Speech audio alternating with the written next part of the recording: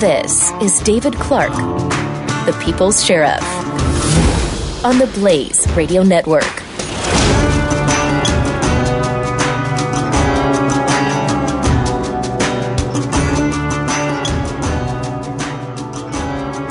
The bastardization of blackness in America by the American left.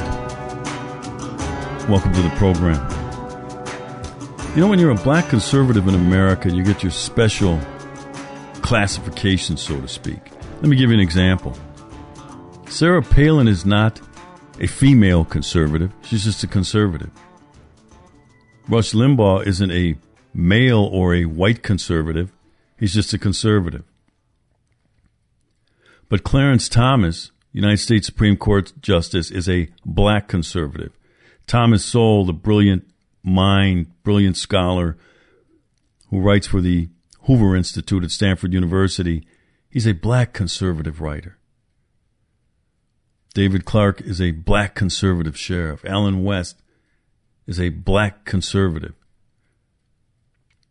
The American left would want you to believe that being a black conservative should earn you a place in Ripley's Believe It or Not, that a black conservative would actually even exist. I recently wrote an op-ed. I haven't published this yet. I am going to get it out, but you're going to hear it first here. I'm going to read it to you. And it's why I titled it The Bastardization of Blackness in America by the American Left. So here it goes. Most people assume that the ideology of a black American conservative is like any other conservative. We believe in limited government and low taxes through a restrained federal bureaucracy. We believe that the Constitution protects individuals, not groups, that a strong national defense and safe streets are critical to liberty, freedom, and an orderly society, and we believe in states' rights. That, however, is where these similarities end. To be a black conservative in America is to be bastardized personally and politically by the American left. Your political and personal associations become equated with your cultural identity. Liberal elites and civil rights imitators still fighting the battles of the 60s with old school appeal for groupthink demonize black conservatives with labels like abnormal and traitors to the race for not walking lockstep with racist black liberal dogma. We're called sellouts, Uncle Toms, and other unprintable names, and are told we're doing nothing more than trying to gain acceptance from white conservatives. Never will you hear complimentary references such as, well, he's an independent thinker, or he has a unique ability to form a position and then coherently and intellectually lead you to an understanding of how he came to that conclusion. Instead, to be a black conservative is to have your membership in the larger black community revoked by phony self-serving plantation gatekeeping blacks who are used as surrogates and then given license to attack by white liberals. They go after those who they see as runaway slaves, and they capture them through a smear campaign about their lack of allegiance to an extreme, inane, monolithic, liberal ideology. They metaphorically lynch us through character assassination. Which other ethnic group endures this politically in America? None do. The only membership card that has any value to me is the one that guarantees me all the rights and privileges afforded by the United States Constitution as a citizen of the United States.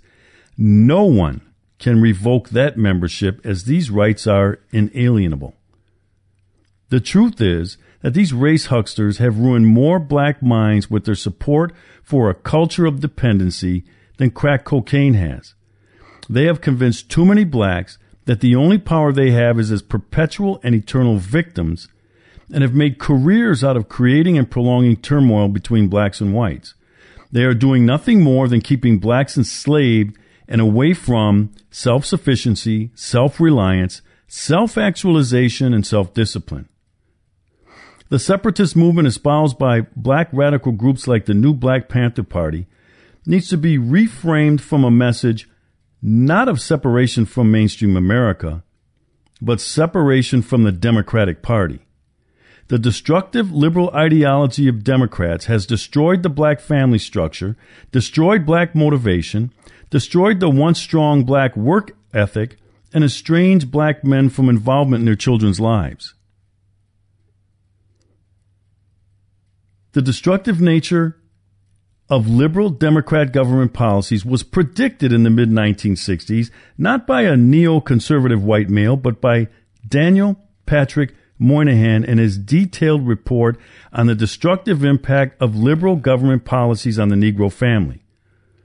This Democrat predicted the pathologies within the black family and community that we are witnessing today. 70% of black children growing up without dads in the home. In 1960, it was 25%, which was still too high then. We see school failure, high black unemployment, and obscene rates of poverty and criminal involvement. This can all be traced to how liberal policies, metaphorically, have the same effect as genocide on black America, and it continues today. How can a political party that claims to be the savior of the black community continue to keep them chained to the plantation of liberal ideology? The liberal war on poverty turned out to be a nightmare, a declaration of war on the black family. This is what racism looks like. This is what discrimination looks like. This is what 21st century slavery is. What's needed is a plurality of voices instead of the monolithic liberal dogma that now prevails in the black community.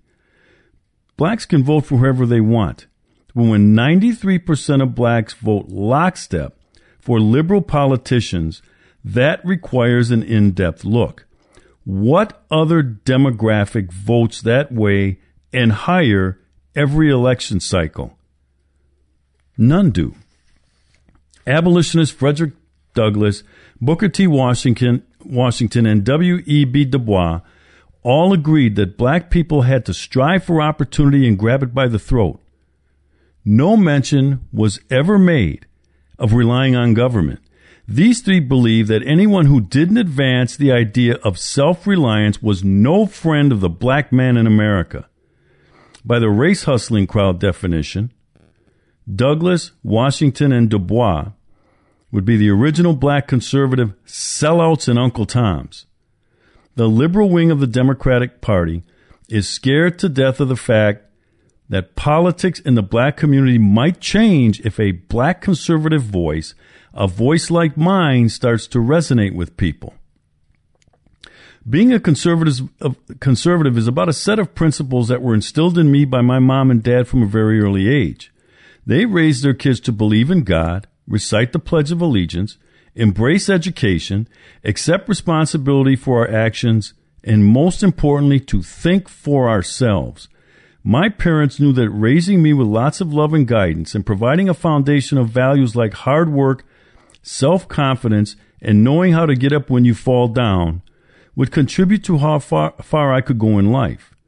It was instilled in me that the key to succeeding in an unfair world was for black people to be doubly prepared to compete in this unfair world.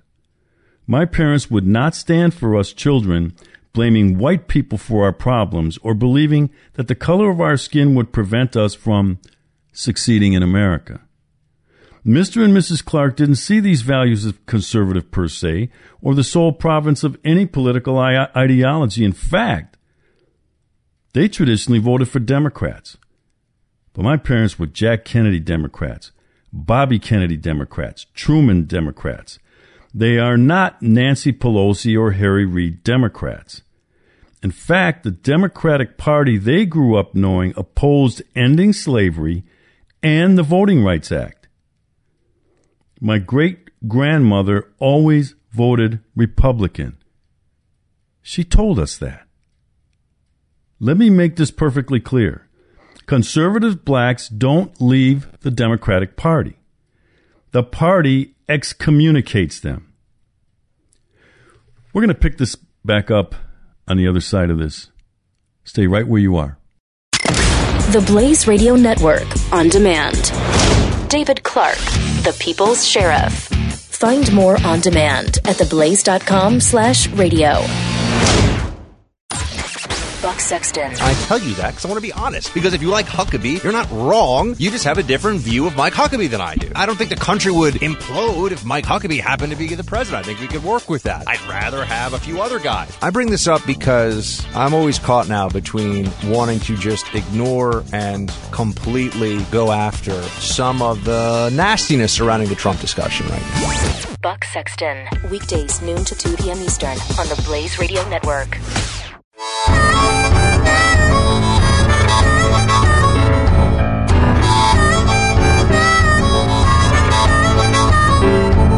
David Clarke, the People's Sheriff. When we left off, it was a little more than halfway through an op-ed piece that I authored.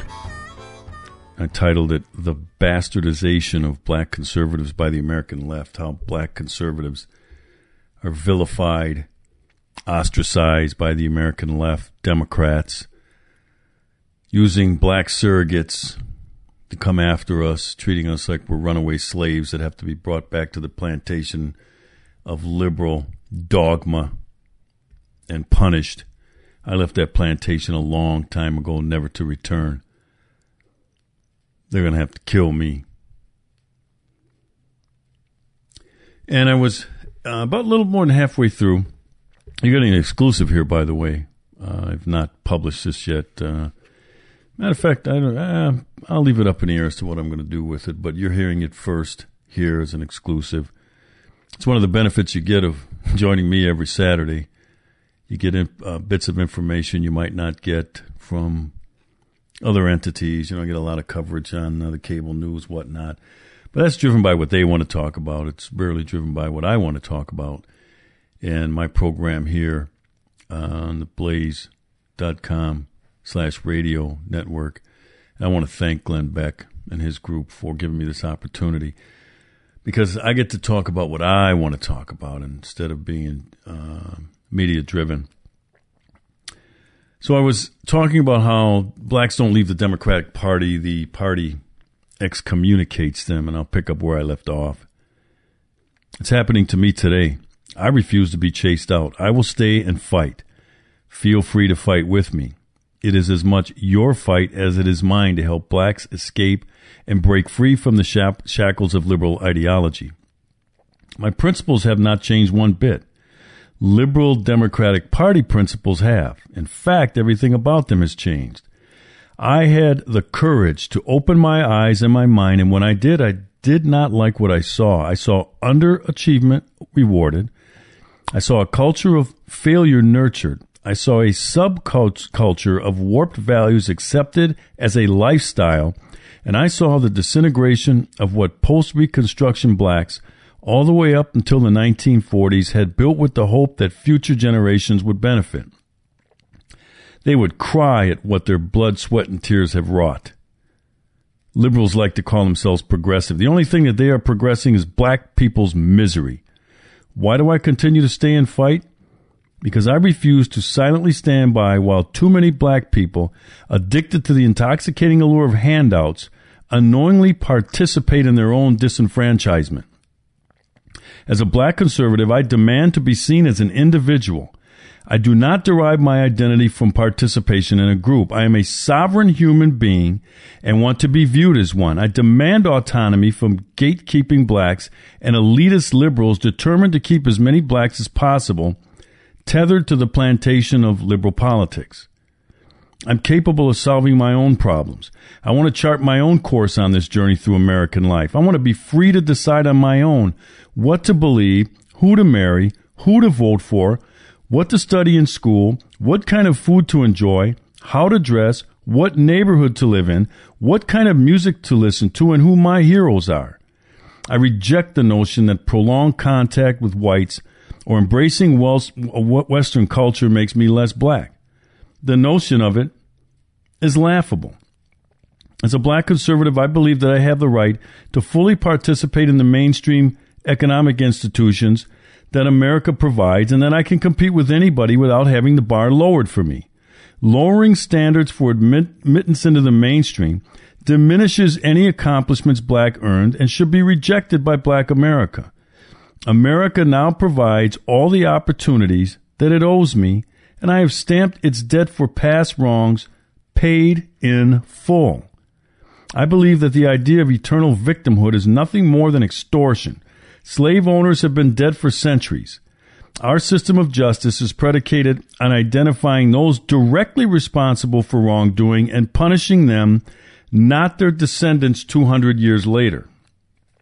America is not perfect, but even with all its warts and imperfection, it still offers me and every other black American who is willing to work hard, endure and overcome obstacles, the best chance of experiencing our full potential as human beings.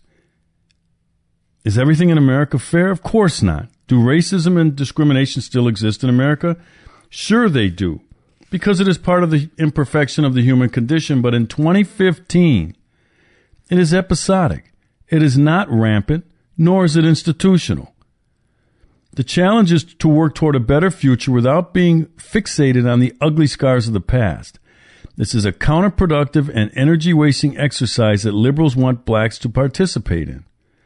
21st century blacks need to call for and accept a truce for slavery so that we can focus on living and taking advantage of everything that America offers, like raising and educating our children, owning our own home, building wealth, and being free to pursue a life of our own choosing.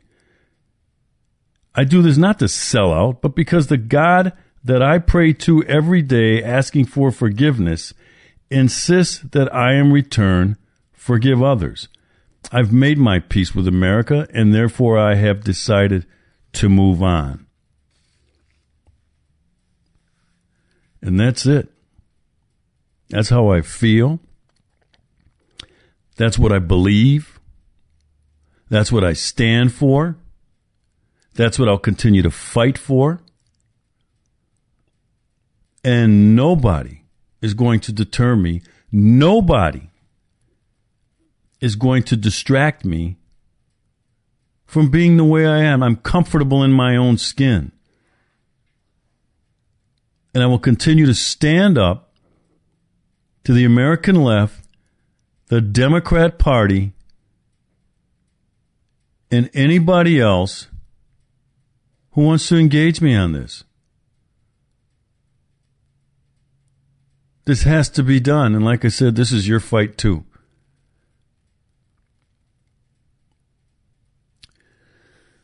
Next, I want to talk about, I'm going to switch gears here and talk about a cop that was beat, unfortunately. He was pistol whipped, a detective. And now we're learning as the investigation unfolds, there's somebody under arrest, by the way, thank God. We're learning that the detective says that he didn't shoot the attacker because of headlines, all of this cop bashing, this anti-cop rhetoric. This is the day I feared. I've been talking about this since last December. That my biggest fear was that cops would begin to second guess themselves, increasing the risk that they might be seriously injured or killed because they don't want to go through what Darren Wilson went through. They don't want to go through what many other American law enforcement officers have had to endure because they use deadly force to defend themselves or somebody else. Well, we're at that day. It is here. I find it highly problematic. And I issued a tweet last week. By the way, you can follow me at Sheriff Clarke on Twitter, Clarke, where I linked this story and I said, I hold President Barack Obama directly accountable and or responsible for what happened here. And I meant it.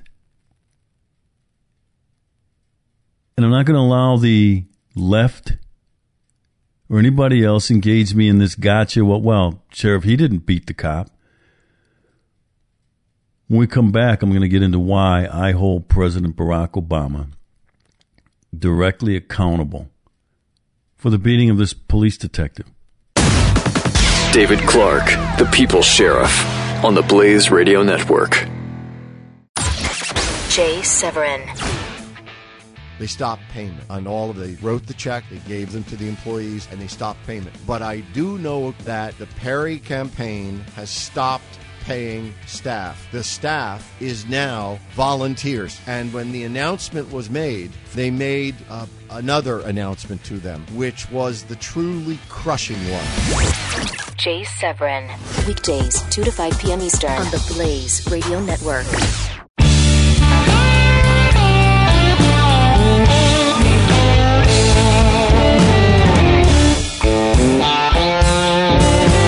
Radio Network on demand. David Clarke, the People's Sheriff. I'm going to pick up on why I hold President Barack Obama and former Attorney General Eric Holder directly accountable for this Birmingham police detective who was pistol whipped with his own weapon and left bleeding on the street waiting for backup. And as I said previously, this is the day I feared where cops started to second-guess themselves. Look, I've been in this for 38 years. Actually, I'm in my 38th year. Urban policing. I've been on the street, been on the front lines. I still go out on the street and police. It's in my blood. I send men and women out every day to do the same thing. I know what makes cops tick. I know cop nature. And I say cop affectionately. You've heard me say that before. I consider myself a cop. I'm a career cop. First, foremost, and always. It's in my blood. You've heard me say if you cut me, I bleed blue. And I knew, and I testified, as a matter of fact, before a Senate committee, Police Community Relations. It was back in May on the Hill, Senator Goodlatte's committee. And I made some of these comments in my remarks about how this stuff is dangerous, this anti-cop sentiment. Not only is it dangerous for police, but it's dangerous for good, law-abiding black people who have to live in these crime-infested neighborhoods, communities, who rely on the police to keep them safe. They need for police to be assertive, not to take a step back, not to second guess, not to be hesitant, but to be assertive and aggressive in keeping these communities safe. So here we now have a Birmingham police detective. I'm reading here from a CNN story. I'll tell you what, I got to give CNN credit for covering this because it has some ugly racial black overtones in it. This stuff needs to be printed and talked about and covered because this thing runs both ways. Racism runs both ways. There is such a thing as a black racist. Yet they don't capture our emotion in our discussion and debate and dialogue like a white racist does. And to me, they're the same. There is no difference. A racist is a racist. So here's from the CNN account. A Birmingham, Alabama police detective who was pistol whipped unconscious said Friday that he hesitated to use force because he didn't want to be accused of needlessly killing an unarmed man. Those are the headlines that they continue to write. Police shoot and kill unarmed black suspect. White police officer kills or shoots unarmed black man. Back to the story here. A lot of officers are being too cautious because of what's going on in the media, said the officer, who asked to remain anonymous for the safety of his family. I hesitated because I did not want to be in the media like I am right now. Details of last week's incident in the Birmingham enclave of Roebuck remain sketchy, such as how did the suspect get the officer's weapon, on and on and on. But the 6-year police veteran said he didn't shoot the man who attacked him during the stop because of the outcry surrounding a spate of police shootings nationally. We don't want to be in the media, he said. It's hard times for us right now. Who led the chorus? Who was the maestro that led the orchestra of anti-cop or anti-police sentiment following the days in Ferguson, Missouri, into New York, into Baltimore, and other cities across the United States? President Barack Hussein Obama and Attorney General Eric Holder.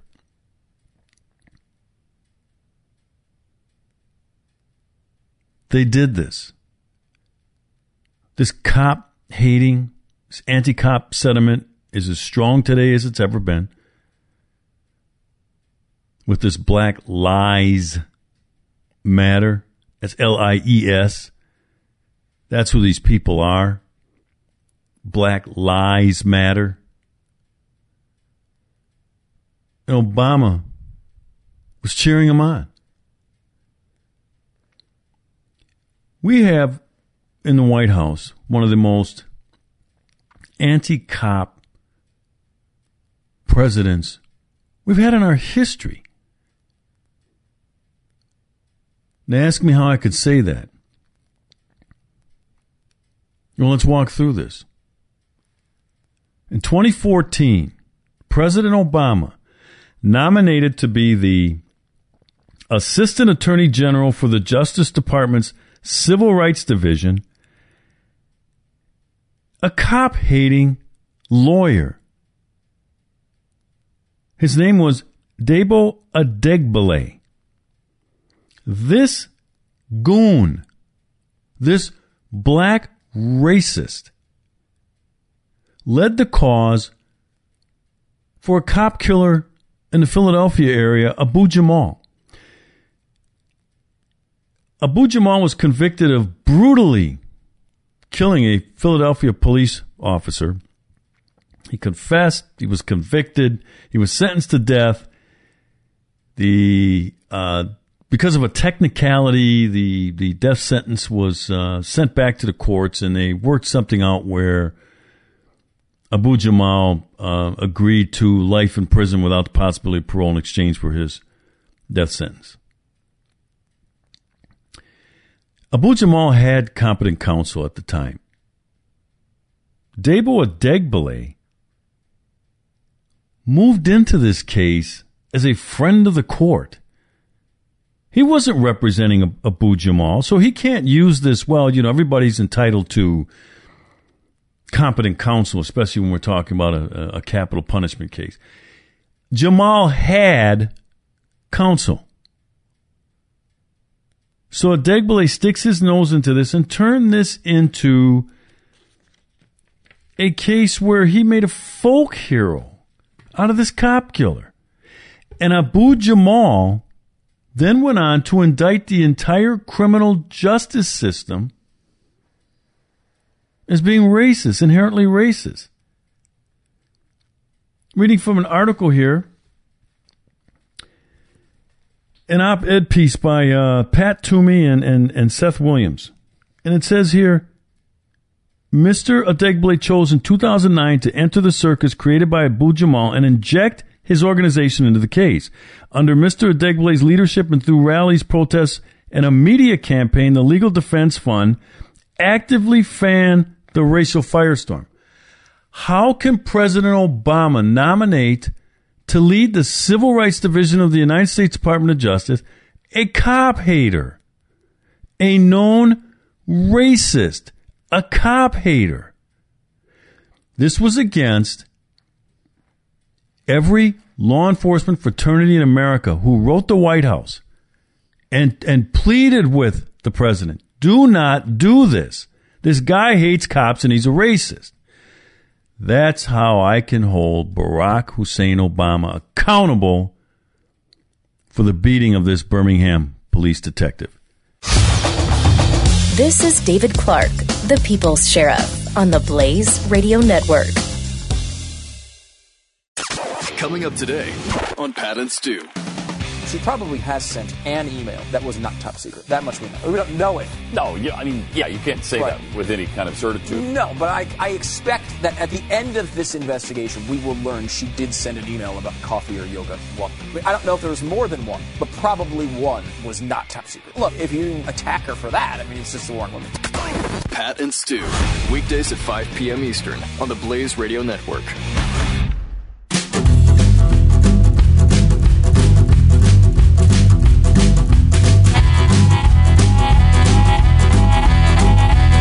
You're listening to David Clarke, the People's Sheriff.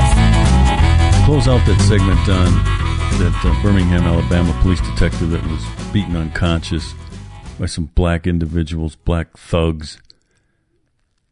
I talked about Debo Adegbile, who was nominated by President Obama to lead the Civil Rights Division of the United States Department of Justice, a known cop hater, a race hustler. Racist as far as I'm concerned. You know, the fascinating thing about that Debo Adegbile is before his nomination to lead the Civil Rights Division of US DOJ, President Obama nominated him to be a federal judge, and that one was shot down by the Senate. Actually, he withdrew his name. He withdrew his name from there because he was not going to be confirmed. So Obama brings him back, a known cop. He brings him back to lead the Civil Rights Division of the Department of Justice. Fortunately, the Senate shot down his nomination in a bipartisan way, by the way. He was soundly defeated. Good. But that's who Barack Obama is. Speaking of cop killers, Assata Shakur is still in Cuba. I noticed they raised the flag over the U.S. Embassy in Cuba. She's still there. If you recall, in the 70s, shot and killed Werner Forrester, a New Jersey state trooper, violently while he laid on the ground, injured, took his gun and shot him in the head. Confessed, was convicted, broke out of prison. Actually, she didn't break her out. Somebody else broke her out. And fled to Cuba. And she's been living in exile in Cuba since the 80s. And I have demanded that the United States Department of Justice, the United States Congress, the White House lean on the State Department to get that convicted cop killer back here on U.S. soil to serve out her sentence. I'm not letting this go. Call your congressional delegation, your senators, your representatives. Demand that they pressure John Kerry. Put a full court press on to get this cop killer back on U.S. soil to finish out her sentence. You know, during Police Memorial Week in Washington, D.C., and all across the country, there's a phrase that we continually say, we will never forget. Well, here's a chance to prove it. Here is where we can put our money where our mouth is. That even though this happened in the 70s, I haven't forgotten, and I will never forget. Fox News was reporting on a story, found this on Twitter. St. Louis police investigate officers' comments about Michael Brown bonus. Here's some part what it says. St. Louis police are investigating a social media post in which one of its officers talks about how he spent his annual Michael Brown bonus. The Guardian reports that Officer Todd Bakula posted on his Facebook page that he took his wife to a bed and breakfast using money he allegedly earned for staffing the protests in Ferguson last year. What do you mean, allegedly? Well, I suggested he stole it. The demonstrations were staged where here we go again, the unarmed Brown was shot and killed by a white officer last year. This is Fox News. Not saying that. Fox News reporting from this Guardian news site. Remember what I said? Unarmed black man, white cop shoots unarmed black man. Anyway, here's a quote from the Facebook page. I decided to spend my annual Michael Brown bonus on a nice, relaxing bicycle trip up to Defiance.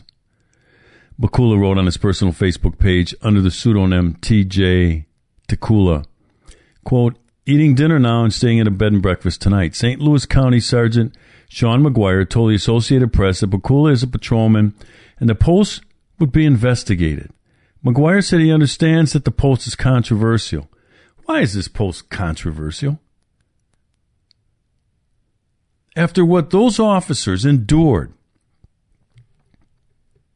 during that riot in Ferguson, Missouri, working round-the-clock shifts, taking on casualties, the city burned down,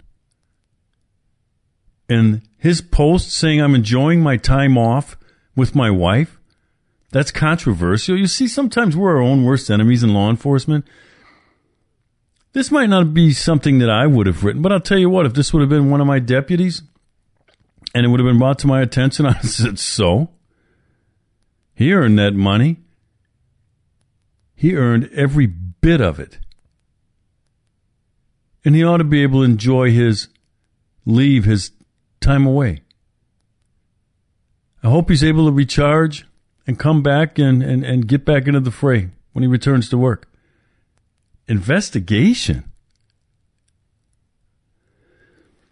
Goes on to say here, Brown's August 9th, 2014 death spurred a national Black Lives Matter movement. The latest protests, which followed the one-year anniversary, were marred when gunfire erupted. Listen to this.